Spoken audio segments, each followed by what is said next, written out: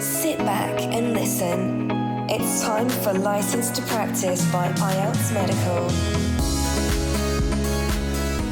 Hello and welcome to License to Practice from IELTS Medical. We are back with Season 3 and we are kicking off this season with mental health nurse Ayobami. Don't forget to like and subscribe so that you never miss an episode, and let's give her a call.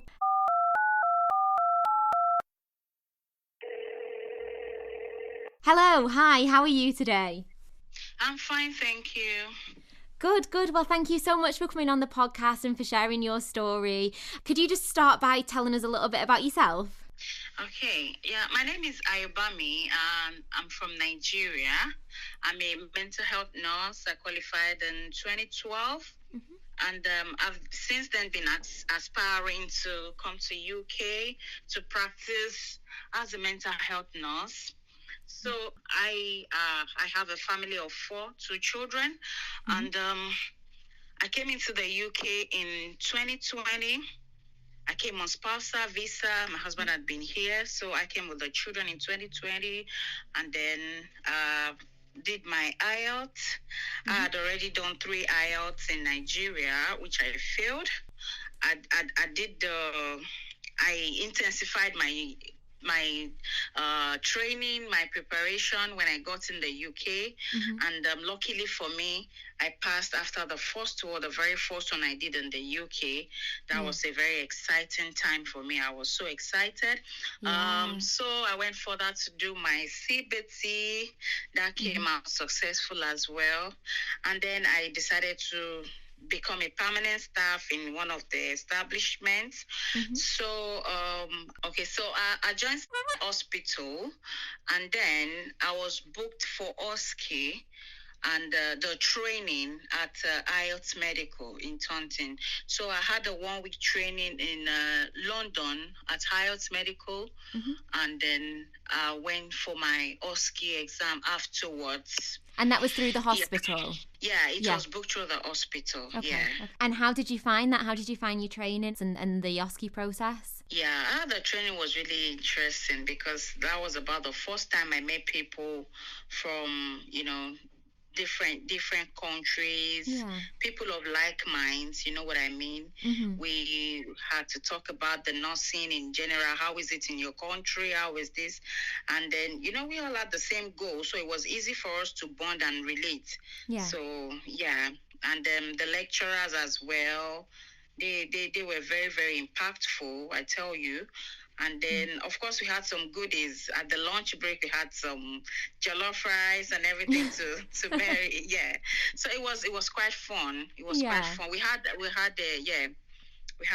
a good time at IELTS Medical in London. The 10-station OSCE is here, and we're getting you ready for it. We've refreshed our OSCE courses and also added bonus sessions to give you the support you need to succeed the first time. Choose IELTS Medical for your training, and you can expect to get your pre-course book, online portals with videos, mark schemes, scenarios and quizzes, one-to-one sessions, and the course itself at a brand new state-of-the-art central London training centre. What are you waiting for? Go ahead and book now at oscenurses.com, oscemidwives.com, or call 0203 637 6722. That's 0203 637 6722 today to your success.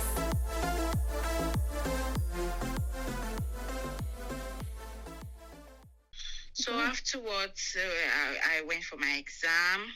And then, the OSCE exam. I did the 10 station, the new OSCE to be precise. Comprised of 10 stations. But an unfortunate incident occurred during the exam. It turned out that during the implementation station, none of the 3 medications I was to administer was in the drug cupboard.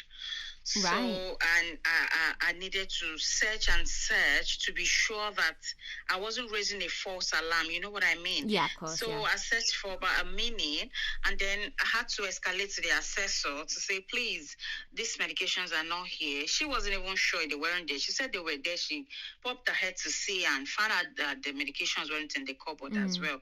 And this was just barely 5 minutes to the end of the station. Oh, gosh. So she had to then pause the timer, run out of the room to get the medications and back, and then, having to administer 3 medications in 5 minutes, and you have to sign, you have to tell the patient the side effects and all of this.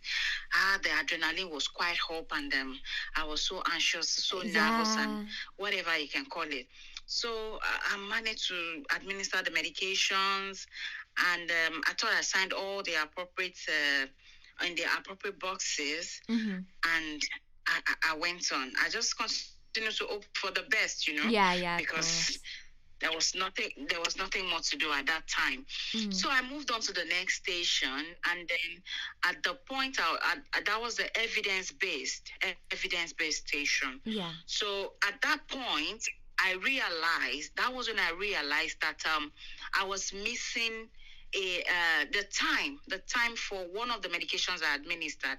Because it was a PRN, I needed to have put the time I administered it. But unfortunately, because of the rush, I didn't put the time of the medication. So at this station, I panicked for it. You know how it is. I panicked for a moment, and I just completely missed out a vital information at that evidence-based station.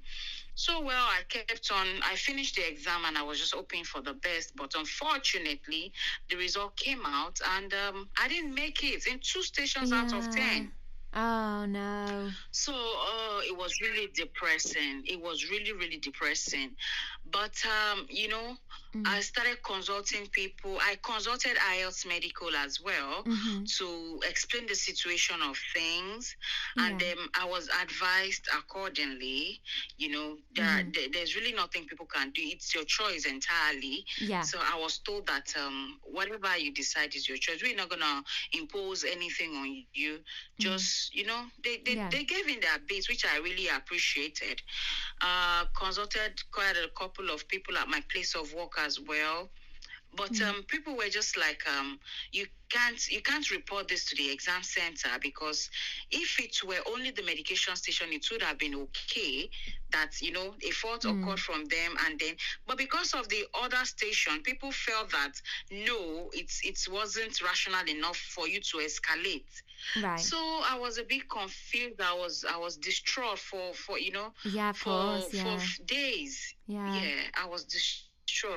But eventually, on the 7th day, I made up my mind to contact the center. Right. I sent an email to them explaining the situation of things. The only point, rather, was call 999. Call 999 if symptom persist or if you observe anything. That was just it. As easy as that could be, but when you are under duress, you forget important details. Yeah, because it didn't go to plan. When I sent the email, that was what happened. At the time of doing the evidence base, I recollected everything that happened at the medication station, and things got really bad. Yeah. So, but luckily for me, they were able to understand. They went through the CCTV to investigate the matter, and they found out that it was actually true. The medications were rushed, and the examiner rushed to bring the medication and all of that. So I got a fair judgment. I had already booked the receipts, because it had to be done as quick as possible. But the nearest date I got was in 6 weeks. 6 weeks from the time of the exam. Yeah, it's quite a while. So it really, it was really, really depressing. You had to wait another 6 weeks. So, I told them that was the situation. They said, okay. They weren't able to change the decision on the results as to the 2 failed stations, but they were ready to offer receipts free of charge. Right, and, okay. also they offered to refund the cost of transport and accommodation. And to top it all, they also gave me a nearer date. It was just about a week from that date. So it was really quick, and I was so excited at the judgment, at the outcome of the whole thing. I tell you, I was really, really happy that I got back to them to at least give them, my own version of the story. Of course, So that was it, and I went for the exam, and thankfully everything has been passed. I've passed everything. So right now I'm awaiting my PIN from the NMC, but of course I can boldly say that I'm now a UK RMN. So I'm really happy. I'm happy for you. Congratulations on passing, because I know that sounds really stressful. It was. Yeah, but I'm genuinely so happy that you are now a UK registered nurse. And yeah, I'm just really happy for you. And thank you. And I'm glad that you decided to contact the centre as well, because it just shows, and it's good maybe for other people to listen to this as well, because if anyone's had a similar experience, where fingers crossed it doesn't happen very often, and I'm sure that it doesn't. Yeah. But if it does happen, and things do go wrong I'm sometimes, sure don't they? Because all the people I contacted, everyone was like, well, this has never happened before. Yeah. So they didn't even really know the right advice to give. Everyone was just like, follow your heart. I told them I was gonna go ahead with this, and they said, just follow your heart, just do whatever you feel is right. Yeah. And now hopefully other people will do that as well, if it happens, which hopefully it doesn't, but if it does, they've got you've shared your story now, so that's great for people. So the OSCE, the OSCE's done, everything's ticked off really. Obviously you said that you had your OSCE training at IELTS Medical. Did you find that helped with the OSCE? Oh yeah, it was really, really helpful, because I remember at that moment I had a friend who was self-studying for OSCE, but unfortunately for her, she couldn't make it. She couldn't pass the OSCE at once.